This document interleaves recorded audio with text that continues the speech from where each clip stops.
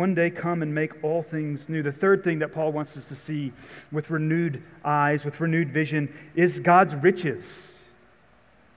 Paul writes of the riches of his glorious inheritance. What is that? It's not just golden streets. It's wholeness.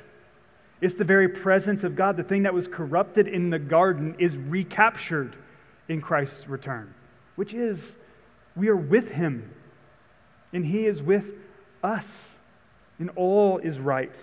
A renewed world, the riches of his glorious inheritance. What was rightfully Christ's is given to us. The third thing is power, the immeasurable greatness of his power to those who believe.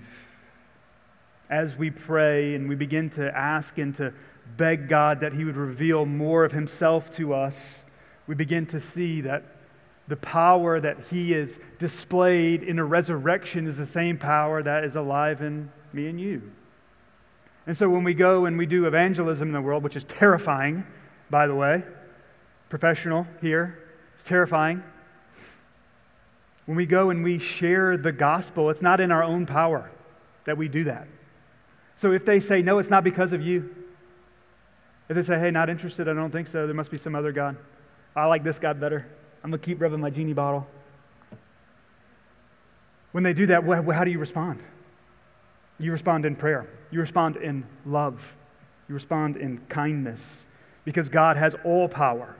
And the greatness of his power to those who believe. So I said at the beginning that the first main point is that God hears our prayers. The second main point this morning is that God delights in our praise.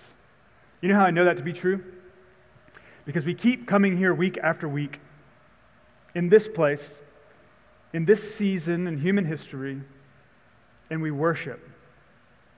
And people want to join in on that. And so I see God working through the worship and praise, but God delights in our praise. But that's not just corporate. He delights in your praise as a son and a daughter. As you are praying, you are praising him for what he has done. So we talked about idols a minute ago. I kind of want to lay this out as we start to wind down. One of the great convictions that I have in prayer is that prayer exposes our idols. Some are good, some are bad. The things that we pray for are the things that generally consume our thoughts. The things that we pray for are usually the things that consume our hearts. So listen to these examples. If my life of prayer is consumed with finding a new job, that job's probably an idol. And these aren't bad things, right? You should pray for a new job if you want a new job. But if your prayer is consumed with that, that's the point here. Okay? If your prayer life is consumed with one particular thing, that thing has become your God. If my prayers are consumed with finding a spouse or having a family, that may be your idol. If my prayers are consumed with the deterioration or the degradation of our culture, well, maybe culture has become your idol, or some ethereal version of our culture has become your idol.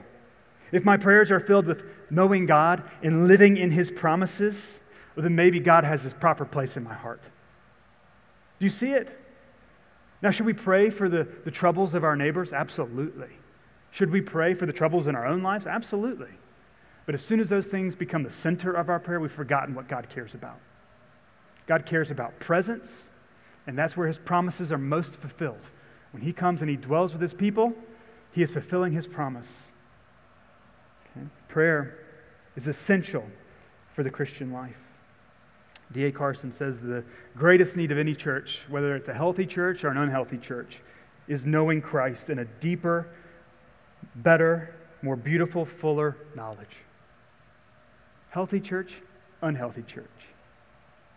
Our greatest need is to know Christ in a deeper, better, fuller, more beautiful way. That's what we're committed to doing. And we're going to let you down. We will. But our goal, our motivation is that we continue to point you to Jesus in the way that we pray, in the way that we praise, the way that we serve and love our neighbors. We're not going to quit. Verse 22. He put all things. You want me to explain to you what that means in Greek? It means everything. All things under his feet, Jesus' feet, and gave him as head over all things to the church, verse 23, which is his body. That's how serious it is when we come together. Like, we don't come together just to sing some fancy new songs that came out on the Christian radio. We come together because we are the body of Christ, in the fullness of him who fills all in all. That is what we are doing here. He put all things under his feet. He has all dominion. He has all power. He has all authority. He is the head over the church, and we are the body. I pray that we would become a people characterized and marked by a life of prayer. More than anything else, I want us to be known as a people of prayer. Let's pray now. Father, we are very grateful for our time this morning. I'm thankful for these bold words from St. Paul, the apostle. I'm thankful that you saw fit to leave this letter for us to better know who you are, to better understand what you care about, to love one another in a deeper, more profound way. Father, I pray as we respond now in worship that you would call us out on a daily basis to be a people marked by love and a people marked by prayer. I pray that every person in this room would have at least one person that they can come to you with thanksgiving in their heart, that person has pointed them to Jesus. So would you help us to be brothers and sisters who would do that for one another? And in all things, would you help us to grow in our likeness and image of Jesus?